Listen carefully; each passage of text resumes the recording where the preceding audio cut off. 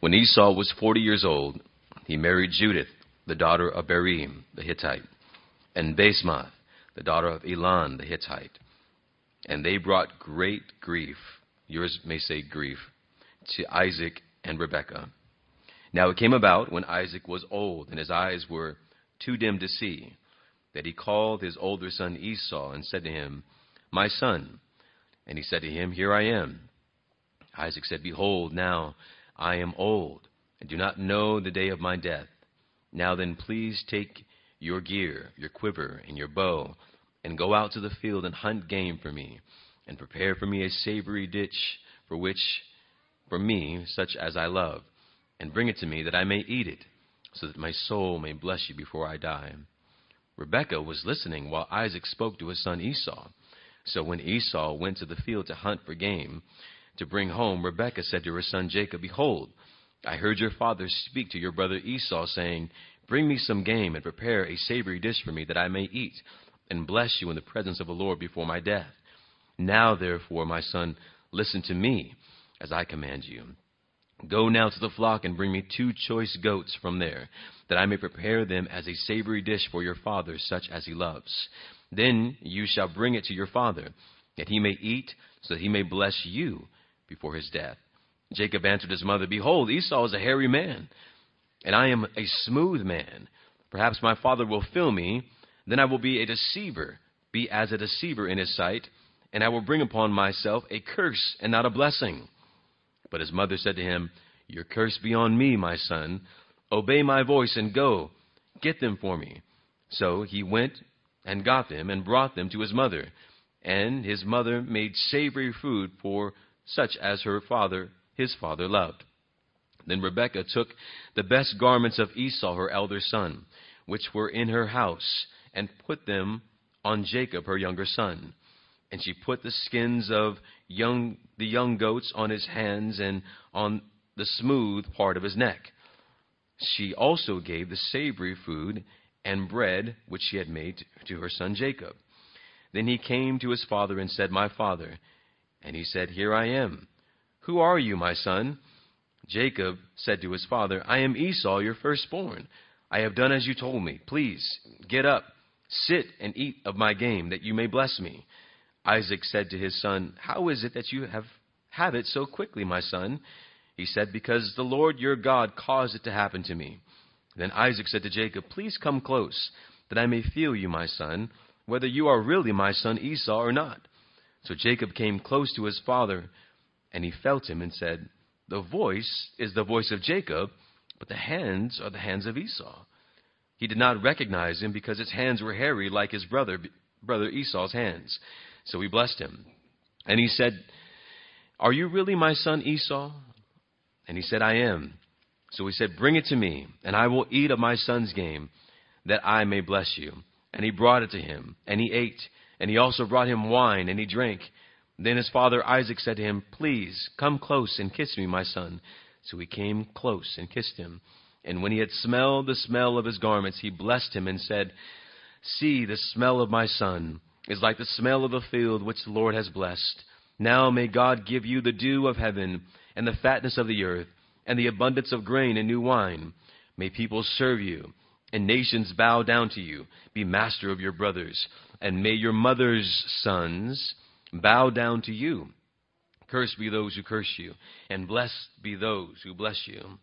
Now it came about, as soon as Isaac had finished blessing Jacob, and Jacob had hardly gone out from the presence of Isaac his father, that Esau his brother came in from the hunting. Then he also made savory food, and brought it to his father. And he said to his father, 'Let my father arise and eat of his son's game, that you may bless me.' Isaac's father said to him, 'Who are you?' And he said, 'I am your son, your firstborn Esau.' Then Isaac trembled violently and said, 'Who was he then that hunted game and brought it to me, so that I ate of all of it before you came in and blessed him? Yes, and he shall be blessed.' When Esau heard the words of his father, he cried out an exceedingly great and bitter cry, and said to his father, 'Bless me, even also my father.' And he said, 'Your brother came deceitfully, and has taken away your blessing.' Then he said, Is he not rightly named Jacob? For he has supplanted me these 2 times. He took away my birthright, and behold, now he has taken away my blessing. And he said, have you not reserved a blessing for me? But Isaac replied to Esau, behold, I have made him your master, and all of his relatives I have given to him as servants, and with grain and new wine, and I have sustained him. Now as for you, then, what can I do for you, my son? Esau said to his father, do you have only one blessing, father? Bless me, even me also, O my father. So he lifted up his voice and wept. Then Isaac his father answered and said to him, behold, away from the fertility of the earth shall be your dwelling, and away from the dew of heaven from above.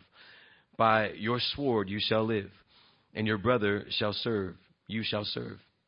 But it shall come about, when you have become restless, that you will break his yoke from your neck. So Esau bore a grudge against Jacob because of the blessing with which his father had blessed him. And Esau said to himself, the days of mourning for my father are near, then I will kill my brother Jacob. Now when the words of his elder son Esau were reported to Rebekah, she sent and called her younger son Jacob and said to him, behold, your brother is consoling himself concerning you by planning to kill you. Now therefore, my son, obey my voice. Arise, flee to Haran, to my brother Laban. Stay with him a few days until your brother's fury subsides, until your brother's anger against you subsides, and he forgets what you did to him. Then I will send and get you from there. Why should I be bereaved of you both in one day? Rebekah said to Isaac, I am tired of living because of the daughters of Heth. If Jacob takes a wife from the daughters of Heth, like these from the daughters of the land, what good will it be? What good will my life be to me? So Isaac called Jacob and blessed him, and charged him, and said to him, you shall not take a wife from the daughters of Canaan. Arise, go to Padam Aram, to the house of Bethuel, your mother's father, and from there take to yourself a wife from the daughters of Laban, your mother's brother. May God Almighty bless you and make you fruitful and multiply you, that you may become of many peoples on the earth. May he also give you the blessing of Abraham, to you and your descendants with you, that you may possess the land of your sojournings, which God gave to Abraham. Then Isaac sent Jacob away, and he went to Padam Aram, up to Laban, son of Bethuel the Aramean, the son of Rebekah, the mother of Jacob and Esau. Finally, Now Esau saw that Isaac had blessed Jacob and sent him away to Padam Aram to take for himself a wife from there, and when he blessed him, he charged him, saying, you shall not take a wife from the daughters of Canaan. And Jacob had obeyed his father and his mother and gone to Padam Aram. So Esau saw the daughters of Canaan displeased his father Isaac, and Esau went to Ishmael and married, besides the wives he had, Mahalath, the daughter of Ishmael, Abraham's son, and his sister, or the sister Nebaioth. Let us pray. Our gracious God and Father, we thank you for your word. And Lord, as we consider what we might learn from the characters of these passages, we pray that we would see with eyes of the Spirit, that you would help us, Lord, to learn how we might avoid the same pitfalls that these made in their time. That you would help us, Lord, to fix our eyes not on earthly blessings, but on the heavenly inheritance that is ours in Christ Jesus. We give to you all praise and glory and honor. Be glorified, and I decrease that you may increase. In Christ's name we pray. Amen. Please be seated.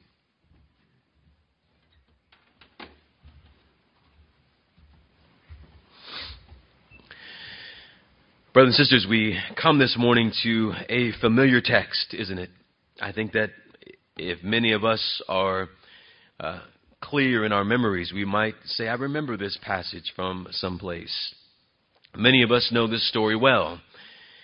And could it be that we are drawn to stories like this? Could it be that there is something in us, remaining sin, that is somewhat entertained by this passage rather than grieved by this passage? What is revealed for us this morning is a tragic story. It is a tragic account of a family that has been dismantled by sin. The sin of neglect, the sin of dishonor, the sin of disrespect and deceit, the sin of selfishness and greed, the sin of self-pity, and ultimately the sin of faithlessness. What is more, this is the family out of which the skull-crushing seed of the woman would emerge. This dysfunctional family. This is the family out of which the Lord Jesus Christ would come. What has happened to the marriage of Isaac and Rebekah? Upon the reading of the 24th chapter, we see the eyes of Isaac and the eyes of Rebekah meeting for the very first time, and we might conclude from their first interaction, and they lived happily ever after. We might conclude from Isaac and Rebekah that they are the type, and you know that type, that every year around Christmas they send you a picture of their perfect little family that makes you want to throw up. Right? Their marriage is so perfect. Their kids are so perfect. Brothers and sisters, we must be on guard against thinking that what Hollywood and what Disney portray in their fairy tales concerning romantic and perfect relationships is what takes place in real life. Wives, and even husbands maybe, we should never watch a romantic movie with a fairy tale ending and then elbow or pinch our husband and wife wishing that they could give to us that kind of fairy tale ending. It's not real life. Real life began to hit Isaac and Rebekah. Real life hit Isaac and Rebekah when famine tested Isaac's faith. Real life hit when these two were forced to move from one place to another in search of water wells that they could claim as their own. And real life hit when these two, for 20 years, painfully waited for the Lord to open the womb of Rebekah. And then real life hit again when Rebekah experienced a war within her womb and received this explanation from the Lord: 2 nations are in your womb. 2 peoples will be separated from your body. And one people shall be stronger than the other, and the older shall serve the younger. It would appear that the marriage of Isaac and Rebekah grew colder and colder as the years went on, and maybe even reached its freezing point when the children exited the womb of Rebekah. First to come out was the older son, Esau. And Isaac clung to this little boy. He was the apple of his father's eye. Esau was the son of Isaac's love. They were both men of passion. They were both men of fleshly appetites. While Rebekah clung to her younger son. He was the joy of his mother's heart. His passion was much like his mother's. He was an able chef, as we have seen. Also a man of great instinct. He was cunning. But he was also manipulative, just like his mother. He knew how to get what he wanted. And this morning, with God's help, we will draw back the curtain on these 5 main characters here in this large portion of Scripture and see what they show us as they take main stage this morning for us in Scripture. But brothers and sisters, this is no play. This, my dear friends, is real life. This took place at a real time with real people. So let us see what we might learn from these individuals this morning. And let me say, just as a caveat this morning, forgive me ahead of time if I tend to confuse the different names that we have this morning. I will try my best. Be gracious with me when I fail. Number 1, first character, Isaac. We meet Isaac, and he's now an old man, isn't he? His physical senses are rapidly drifting away along with his old age. His sense of sight, as we shall see, has grown dim, for he will not have the ability to see who it is that has entered his tent. His taste, as we shall see, has also betrayed him. He's not able to taste the difference between wild game and domesticated goat. And in our study, this reality has suddenly come upon us, hasn't it? It was not long ago in our study that Isaac was but a young boy, following his father up Mount Moriah, decrying to his father Abraham, "Father, the wood is here, but where is the sacrifice?" And just as quickly as he was saved by the hand of the Lord from being slain on that covenant-fulfilling day, Isaac then is suddenly 40 years old. He is 40 years old without a wife and without children of his own. And then the Lord providentially provided a wife for Isaac. And the scriptures then fast forward. We don't know how many years. We know that Isaac dies at the age of 180, and the Bible says that he is nearing his death at this time. But he is an old man. He is an old man with fleeting senses. It would appear that Isaac's physical senses, though, are not the only senses that are escaping him. In the dimness of his senses, Isaac calls his oldest son Esau to himself so that he might bestow upon him the blessings of Abraham. Notice that Isaac refers to Esau as my son. When we come to Rebekah, she will say to him, "Now, my son." And this is a fact. It may sound like an insignificant fact or an insignificant point, but it's one that we must pay attention to. For Esau was truly Isaac's son, in the sense that he was the favored son of Isaac. He was the son of Isaac's love. He had two sons, but there was one son that he really loved. Evidence is found in what Isaac requests from his son, apparently in secret. I wonder if you noticed that. He's sending his son on a mission. He calls his son to himself, and he sends him on a mission so that his soul might bless him before he dies. Now, we may read right past it and think, so what? It was the normal custom of that day that when a man was setting his house in order, to call all of his family together so that he might have all of them bear witness to the inheritance that he is giving to each and every one of his loved ones, so that there might not be any kind of dispute as to what the will of the Father was. We see this later on in Genesis chapter 49 when Jacob calls together all of his sons so that he might bless them. Isaac doesn't do this. Dear brothers and sisters, it was because Isaac was not only growing dim physically, but Isaac was growing dim spiritually.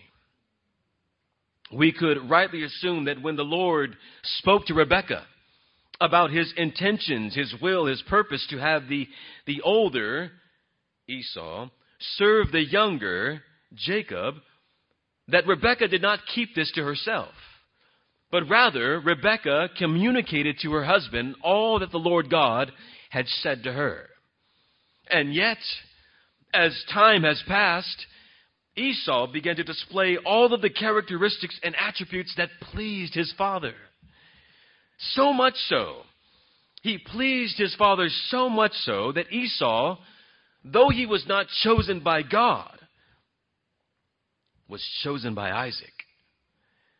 And Isaac would do everything in his power to ensure that the blessings of Abraham would be passed on to his beloved son Esau, and not the one that God has chosen, the beloved Jacob. Isaac was directly opposing the will of God.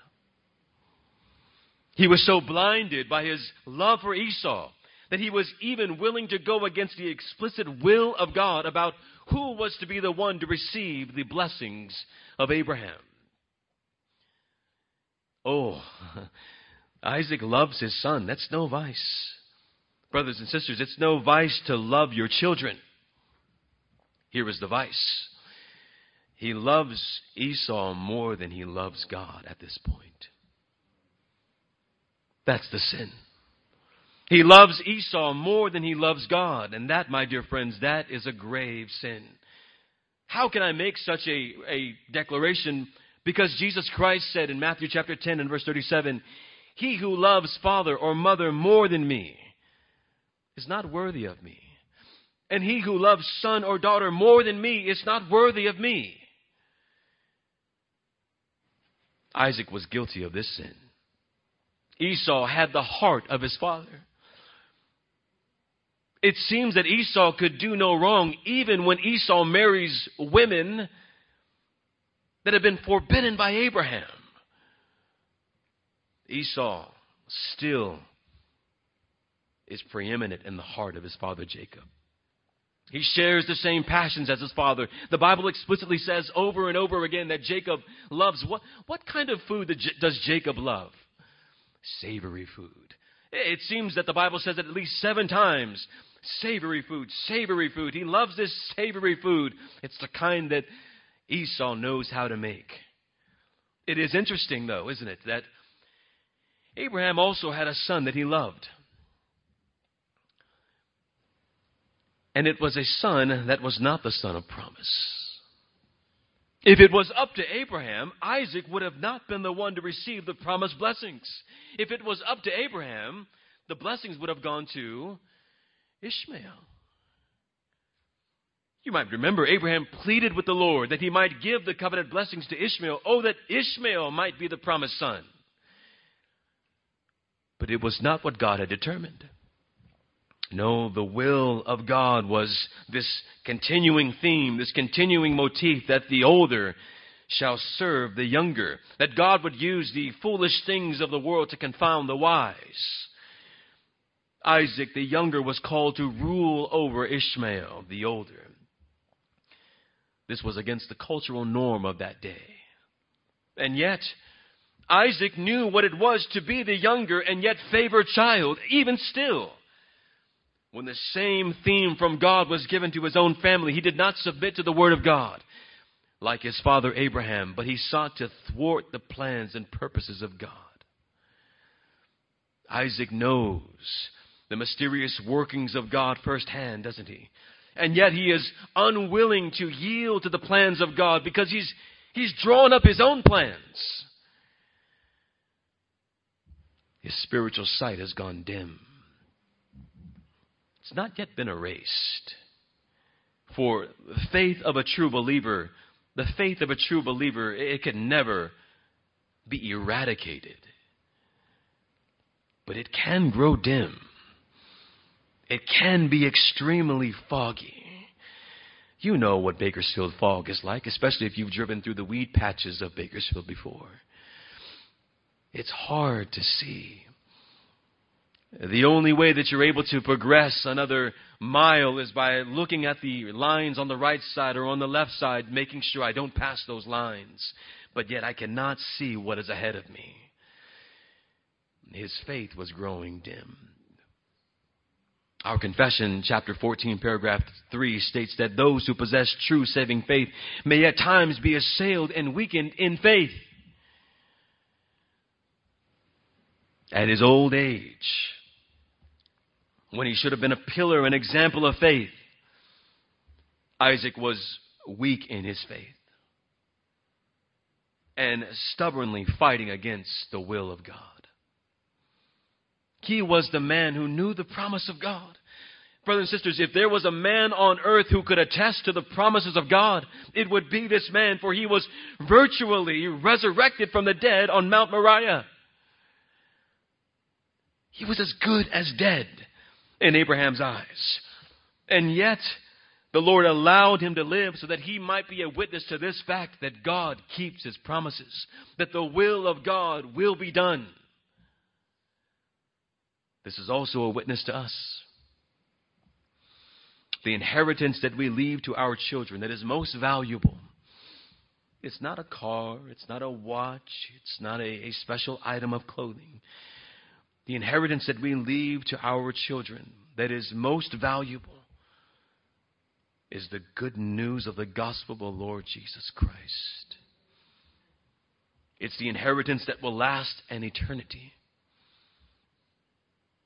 It will not be a fleeting inheritance, a wasting away inheritance. So Isaac calls his son to go out to prepare for him food, the food that he loves, because he is going to, at some point soon, pass from this earth unto the next. Let's look at the second character in our story, Rebekah. Now, lest we begin to think that Rebekah was any less an idolater than her husband, let me say that she is even worse. The Bible describes Rebekah as what? What is one of the first things that we see described about Rebekah? She is hardworking. She is hospitable. And later the scriptures describe her as being very beautiful. But as the story continues, we see that her beauty was only actually skin deep. For she will grow progressively more and more hideous as we move forward in this narrative.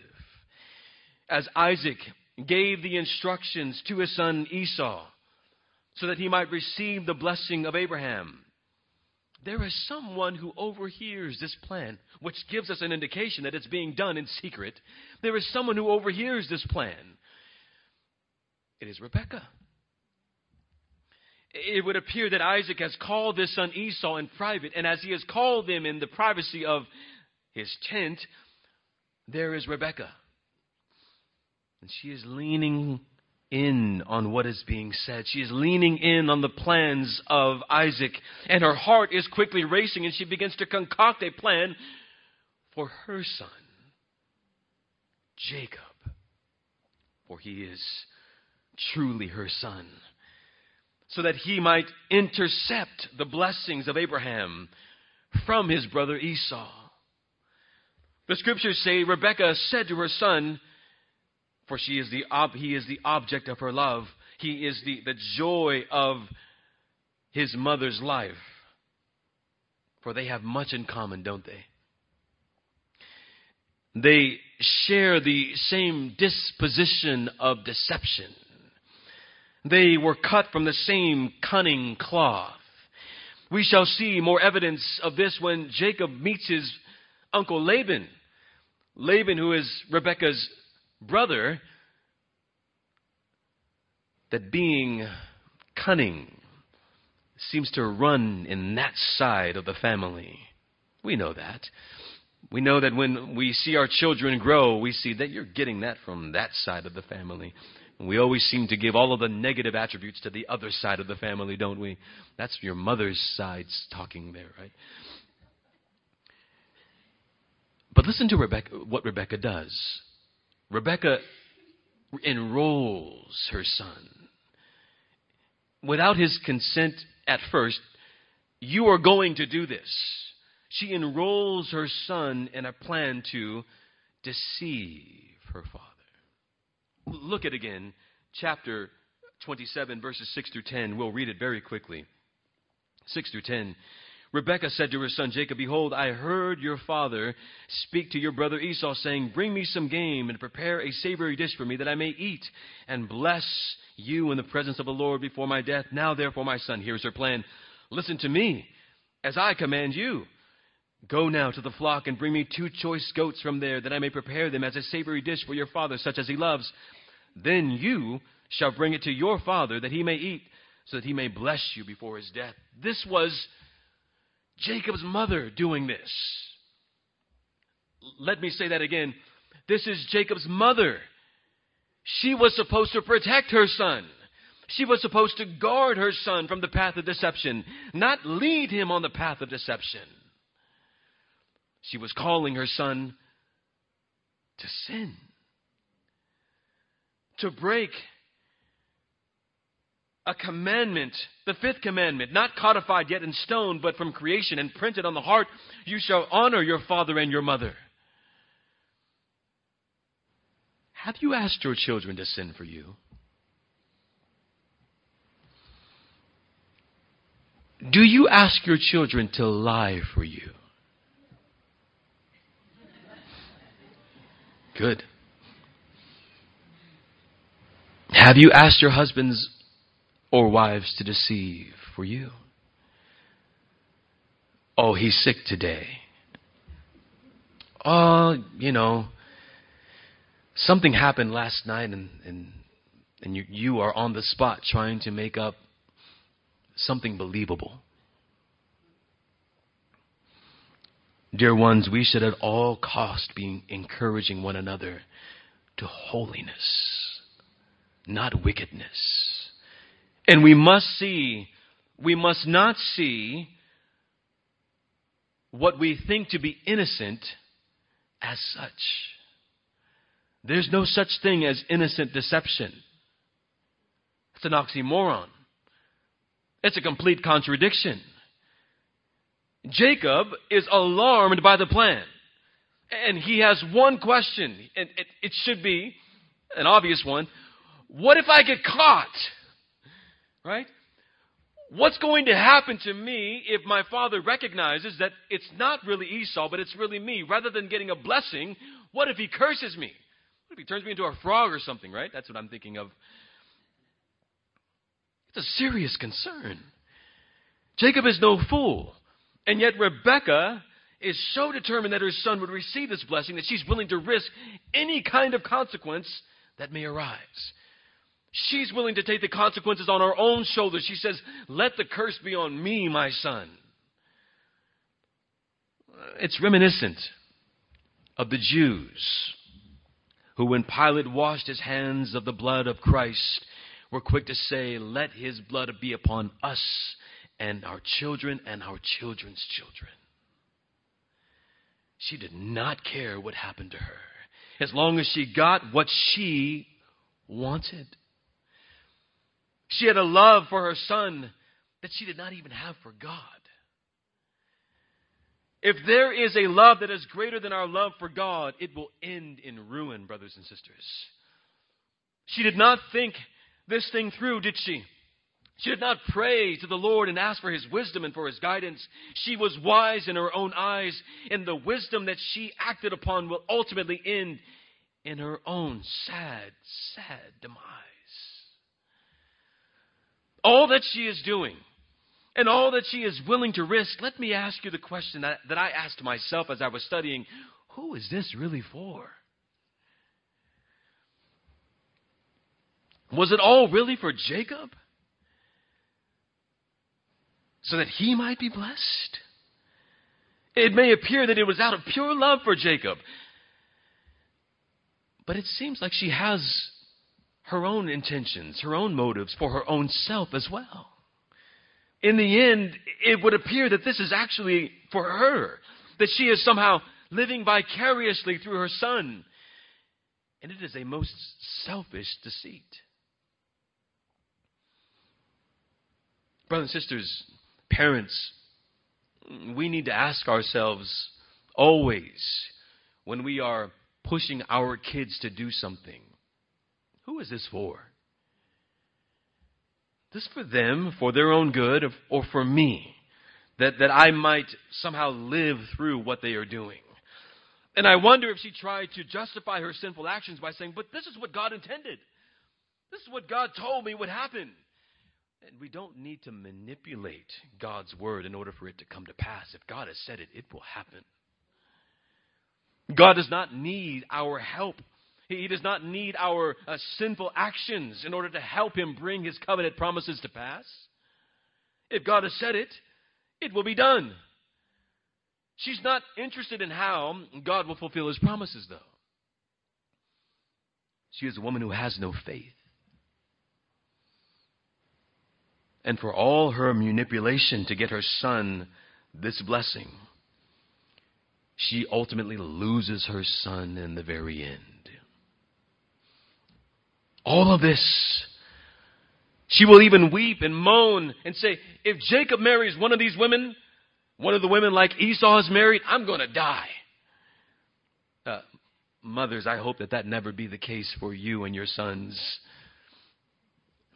That if he marries this woman, I'm going to die. Isaac listens to his wife.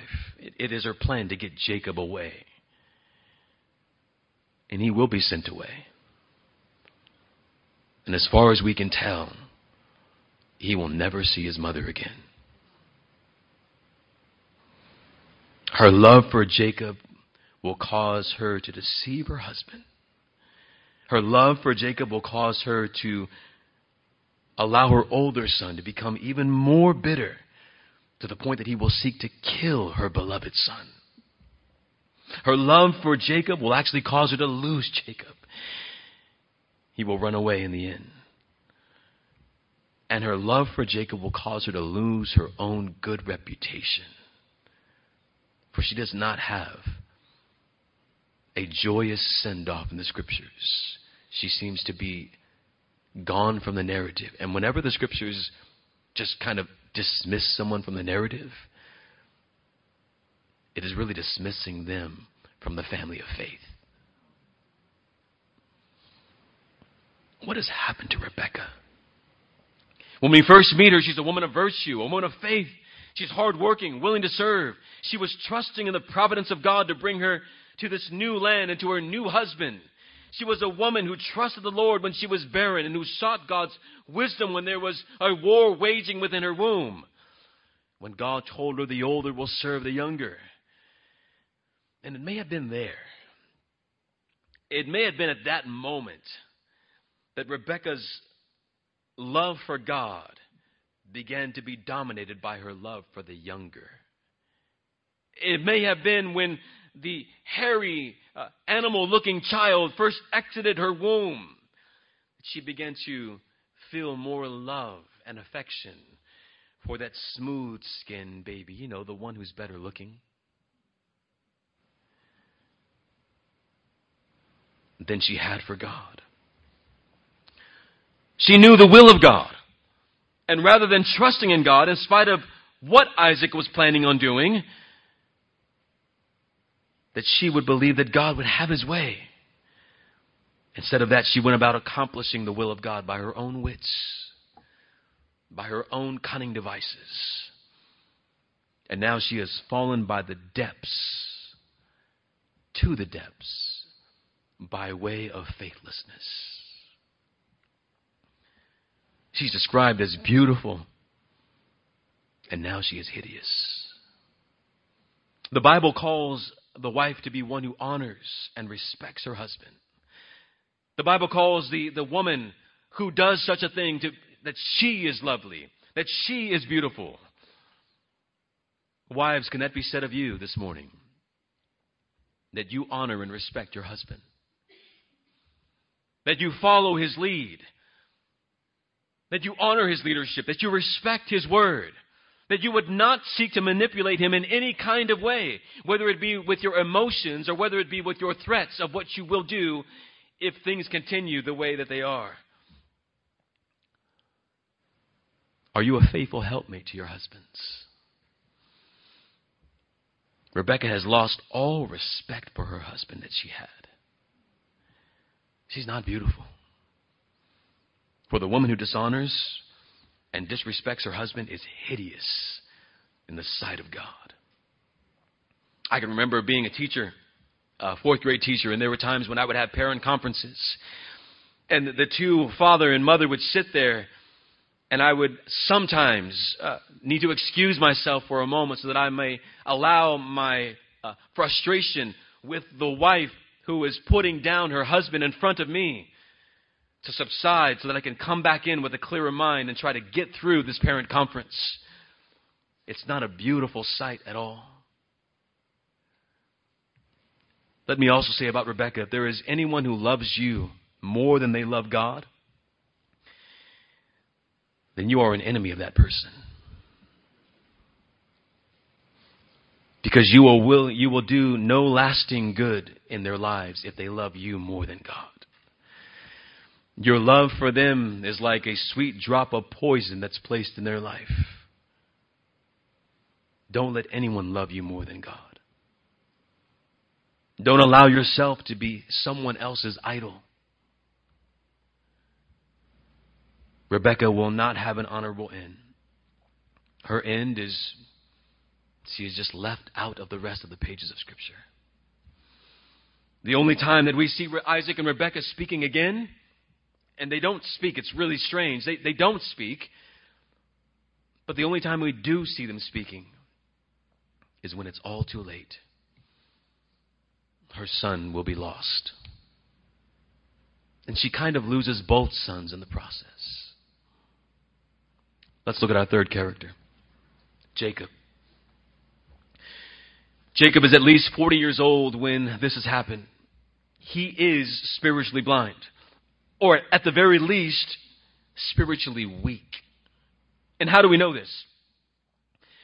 Jacob is not able to withstand his mother. And his main concern is that this deception was an act, not that this deception was an act against God, but that his main concern was that he might get caught. He was not concerned with this was an act of sin against God or an act of sin against his father. He was more concerned with the fact that he might get caught. The brothers and sisters, may I say to you, those of you who are wrestling with sin, if the sin that you are wrestling with, if your main concern is that I better stop because I might get caught one day, then I would say to you that your main concern would be repenting before God and asking Him to change your heart. Because you will not one day be caught by men, but you will one day ultimately stand before God and be judged for your sin. Our main concern should always be, this is against God and His Word. Jacob's also concerned about, what if I get a curse rather than a blessing? Esau's hairy, I'm not. What if he wants to fill me and catches me? And his mother has it all handled, doesn't she? She puts on Esau's clothes for smell. She puts on the skins of young goats on him just in case Isaac wants to fill him. She's trying to make sure that when the tests come, he is prepared to get past them, deceptively speaking. His mother has also prepared the game for him. Other commentators have said that Isaac was actually asking for venison, but he got goat. And because he is so advanced in age, he's not able to tell the difference between the two. And so there is Jacob, if you can see it in your mind's eye. There is Jacob. He is standing outside of his father's tent, wrapped in this goat hair, wearing his brother's stinky, I'm sure, clothes. Here we go. One last deep breath, and he enters into the path of deception. Upon entering, Jacob is faced with 5 opportunities to confess his sin. I wonder if you see them. Here they are. Who are you? I'm Esau. Number 1. How did you find the food so fast? Your God gave it to me. Third one. Come near that I might feel you. No, you feel like Esau, but you sound like Jacob. Fourth one. Are you really my son Esau? Yes, eat. Come on, let's get this over with. And fifthly, come close so that I might smell you. Ah, the smell is the smell of the field that the Lord God has blessed. At each turn, Jacob responds with a lie, with deception. And isn't he rightly named, Esau will go on later to say, isn't he a supplanter just like his name says? One theologian has said that sin is like a door to a room. And when you go into that room, there is now 2 other doors that lead to more rooms and more doors. And what is said is that one sin leads to many other sins, until you turn around and you don't know how to get out. The old saying is, what a tangled web we weave when at first we something to deceive. I was chasing my wife one day at school when we were both working together. And those days she used to be able to run like a gazelle. She had run down a flight of steps, and I chased after her. In my young days, I would not do that anymore, but I missed the first step. And once you miss the first step, there is nothing stopping you from missing the second, third, fourth, and I think seventh that I ultimately hit the floor on. Oh, she loves that story. Look at her back there. She's smiling with ear to ear. Sin is like that. Sin is that great deception that once you step in, like quicksand, and you begin to move, you ultimately sink quicker and faster until you don't know how to get out unless someone pulls you out. Notice what Isaac does, or Isaac asks. He says, how did you catch the game so quickly? This is more evidence of the fact that he is spiritually either blind or weak. Here's his answer. And I've never hunted before. Once upon a time, I put a stick inside of the Kern River, and a catfish took my piece of meat. That's the extent of hunting that I've ever done. But I imagine that hunting takes time. Animals don't wait for you and say, here I am, come and shoot me, let's get this over with. Rather, you need to go find them and wait for them until they appear. You overtake them. Then you've got to go cook the food. Isaac has a very smart question. How did you get here so fast? How did you find all of the things that are to be found so quickly? And here is Jacob's response. Because the Lord, your God, caused it to happen to me. He did not say, because the Lord our God, the Lord my God. It's your God who's done this. He is still unconverted, isn't he? And he takes the name of God in vain. He breaks the third commandment.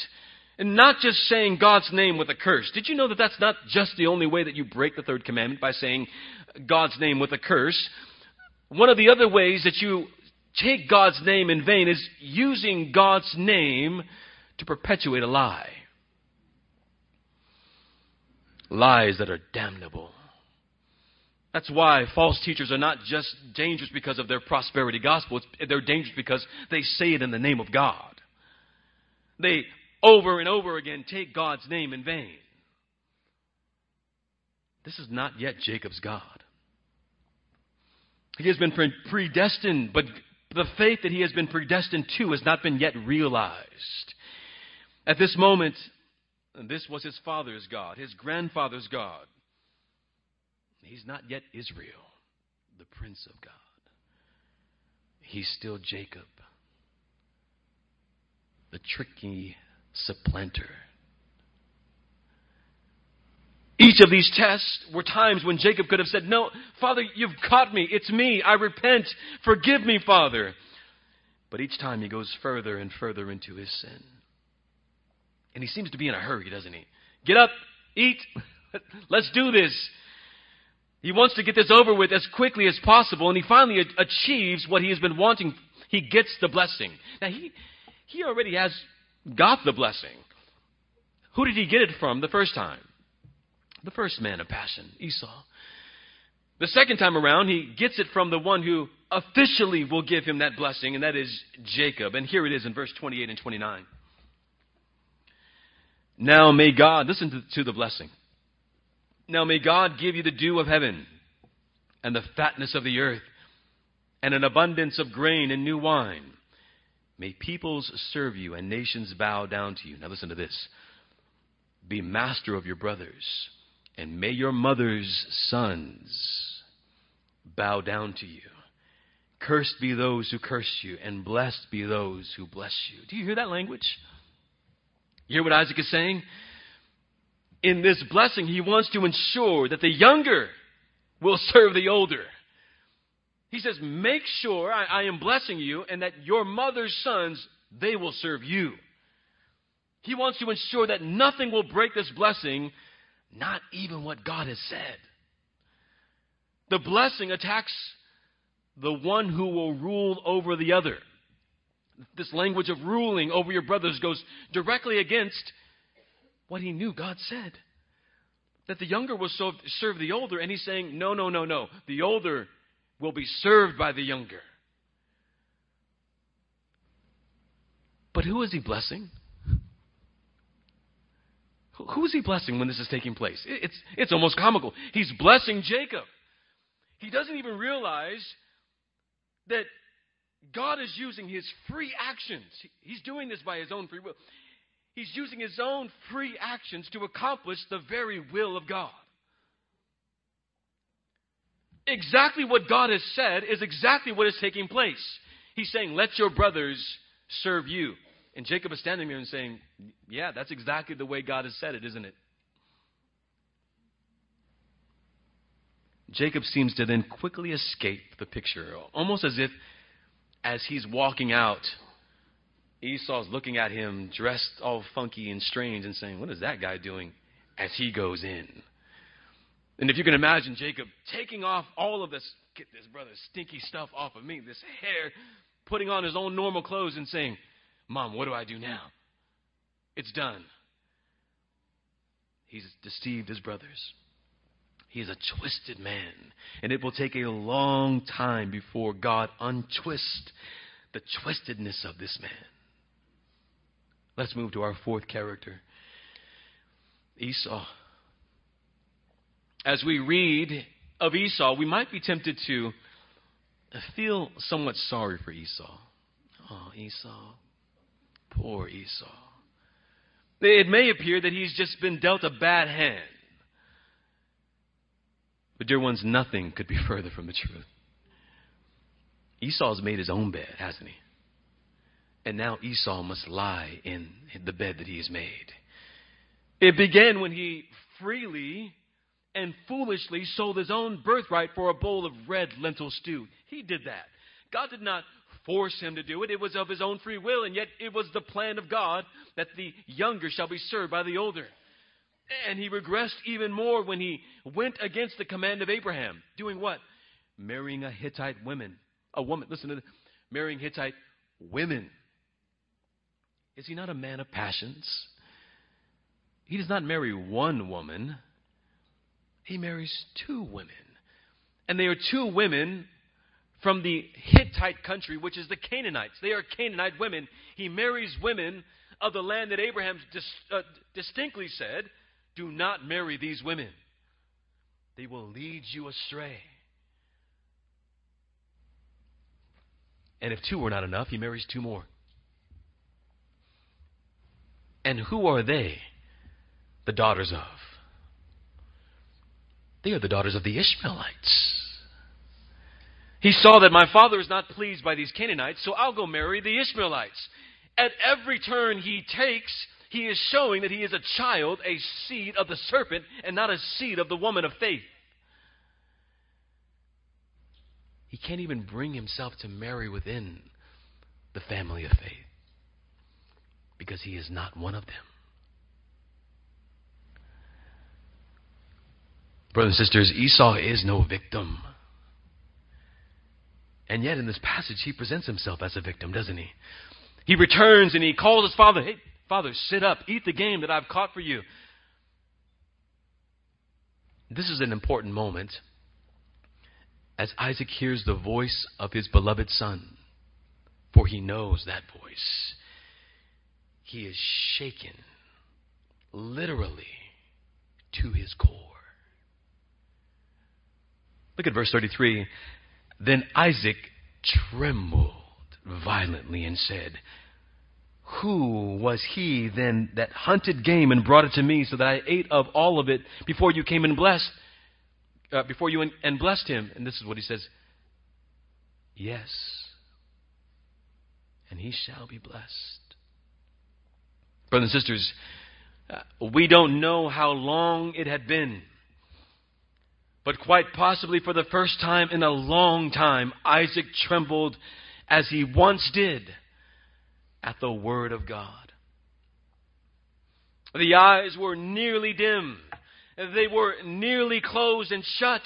But for those who belong to Christ, your eyes shall never fully and truly be shut. You may walk through the dimness of fog for a time. You may wrestle with sin and the flesh and the devil for a time. But if you belong to Christ, you will ultimately be brought back to Him, and your sight shall be restored.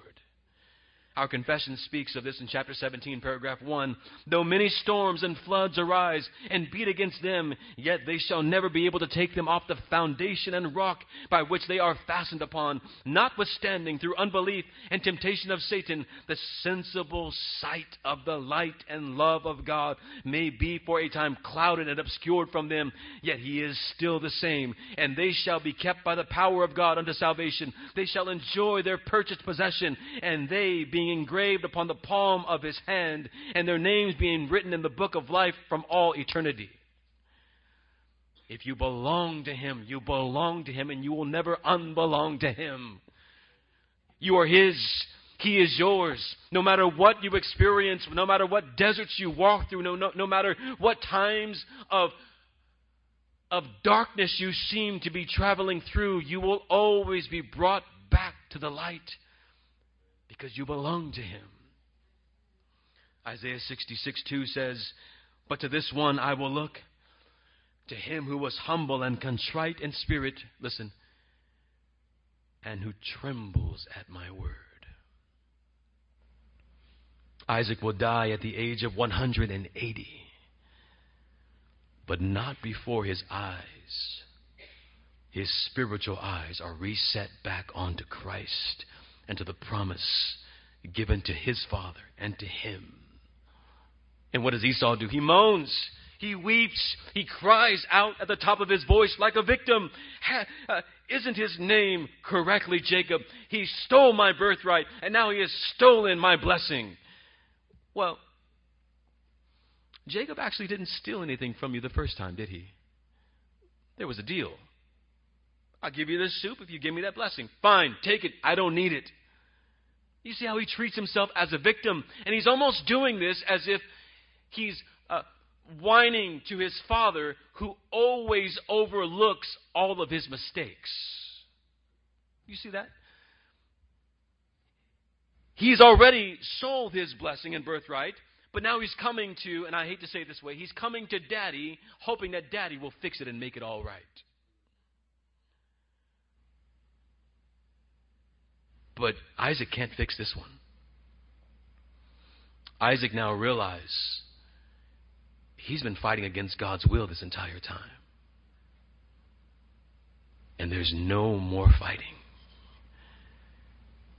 He believed that because he was his father's favorite, that his father would be able to override all of his errors. It does seem to be the fault of Isaac all of his life, but no more. Isaac now sees. Esau begs his father, "Give me something. Isn't there anything left?" And in verse 39 and 40, he kind of gives to him what's not really a blessing. It seems more like a curse. You won't live in the land where it is flourishing. You will be away from land that is flourishing. You will be oppressed, if you will, by your brothers until one day you break that yoke, and that will come many centuries later. Esau, there's a way that he consoles himself, and here's how he does it. Okay, Dad's about to die any day now, and when he does, that trickster is a dead man. And it's reminiscent of Cain. Cain, whose anger rose up against his brother Abel when Abel was accepted by God. Rebekah, she learns of this plot. And so she encourages her son, "Run away. Go back to my country, the country of your grandfather Abraham. Go to Haran. There you will meet my uncle Laban." And he is a character, we will see. She goes to her husband. And the only record that we have of them actually speaking is this: "I'm going to die if Jacob ever marries someone like the ones that Esau's married. Send him away." That's her way of getting Jacob safe. If we can get him out of here, and Isaac will go along with this, since he now sees, he'll go along with saying, yes, he should not marry these women like Esau's done. Let him go back and gain a woman as I have gained you once upon a time. Send him away. And before he sends his son Jacob away, he gives him a proper blessing, the blessing of Abraham. And you've heard it before.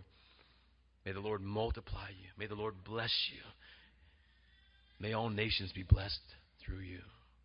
He gives him that blessing. Now, there is one more character in the story. Have you noticed who it is? The last and final character in the story is the Lord God Almighty. No, he is not spoken in this chapter, but his hand is all over this story. He is ordering and orchestrating all things, and doing so by the free choices of men.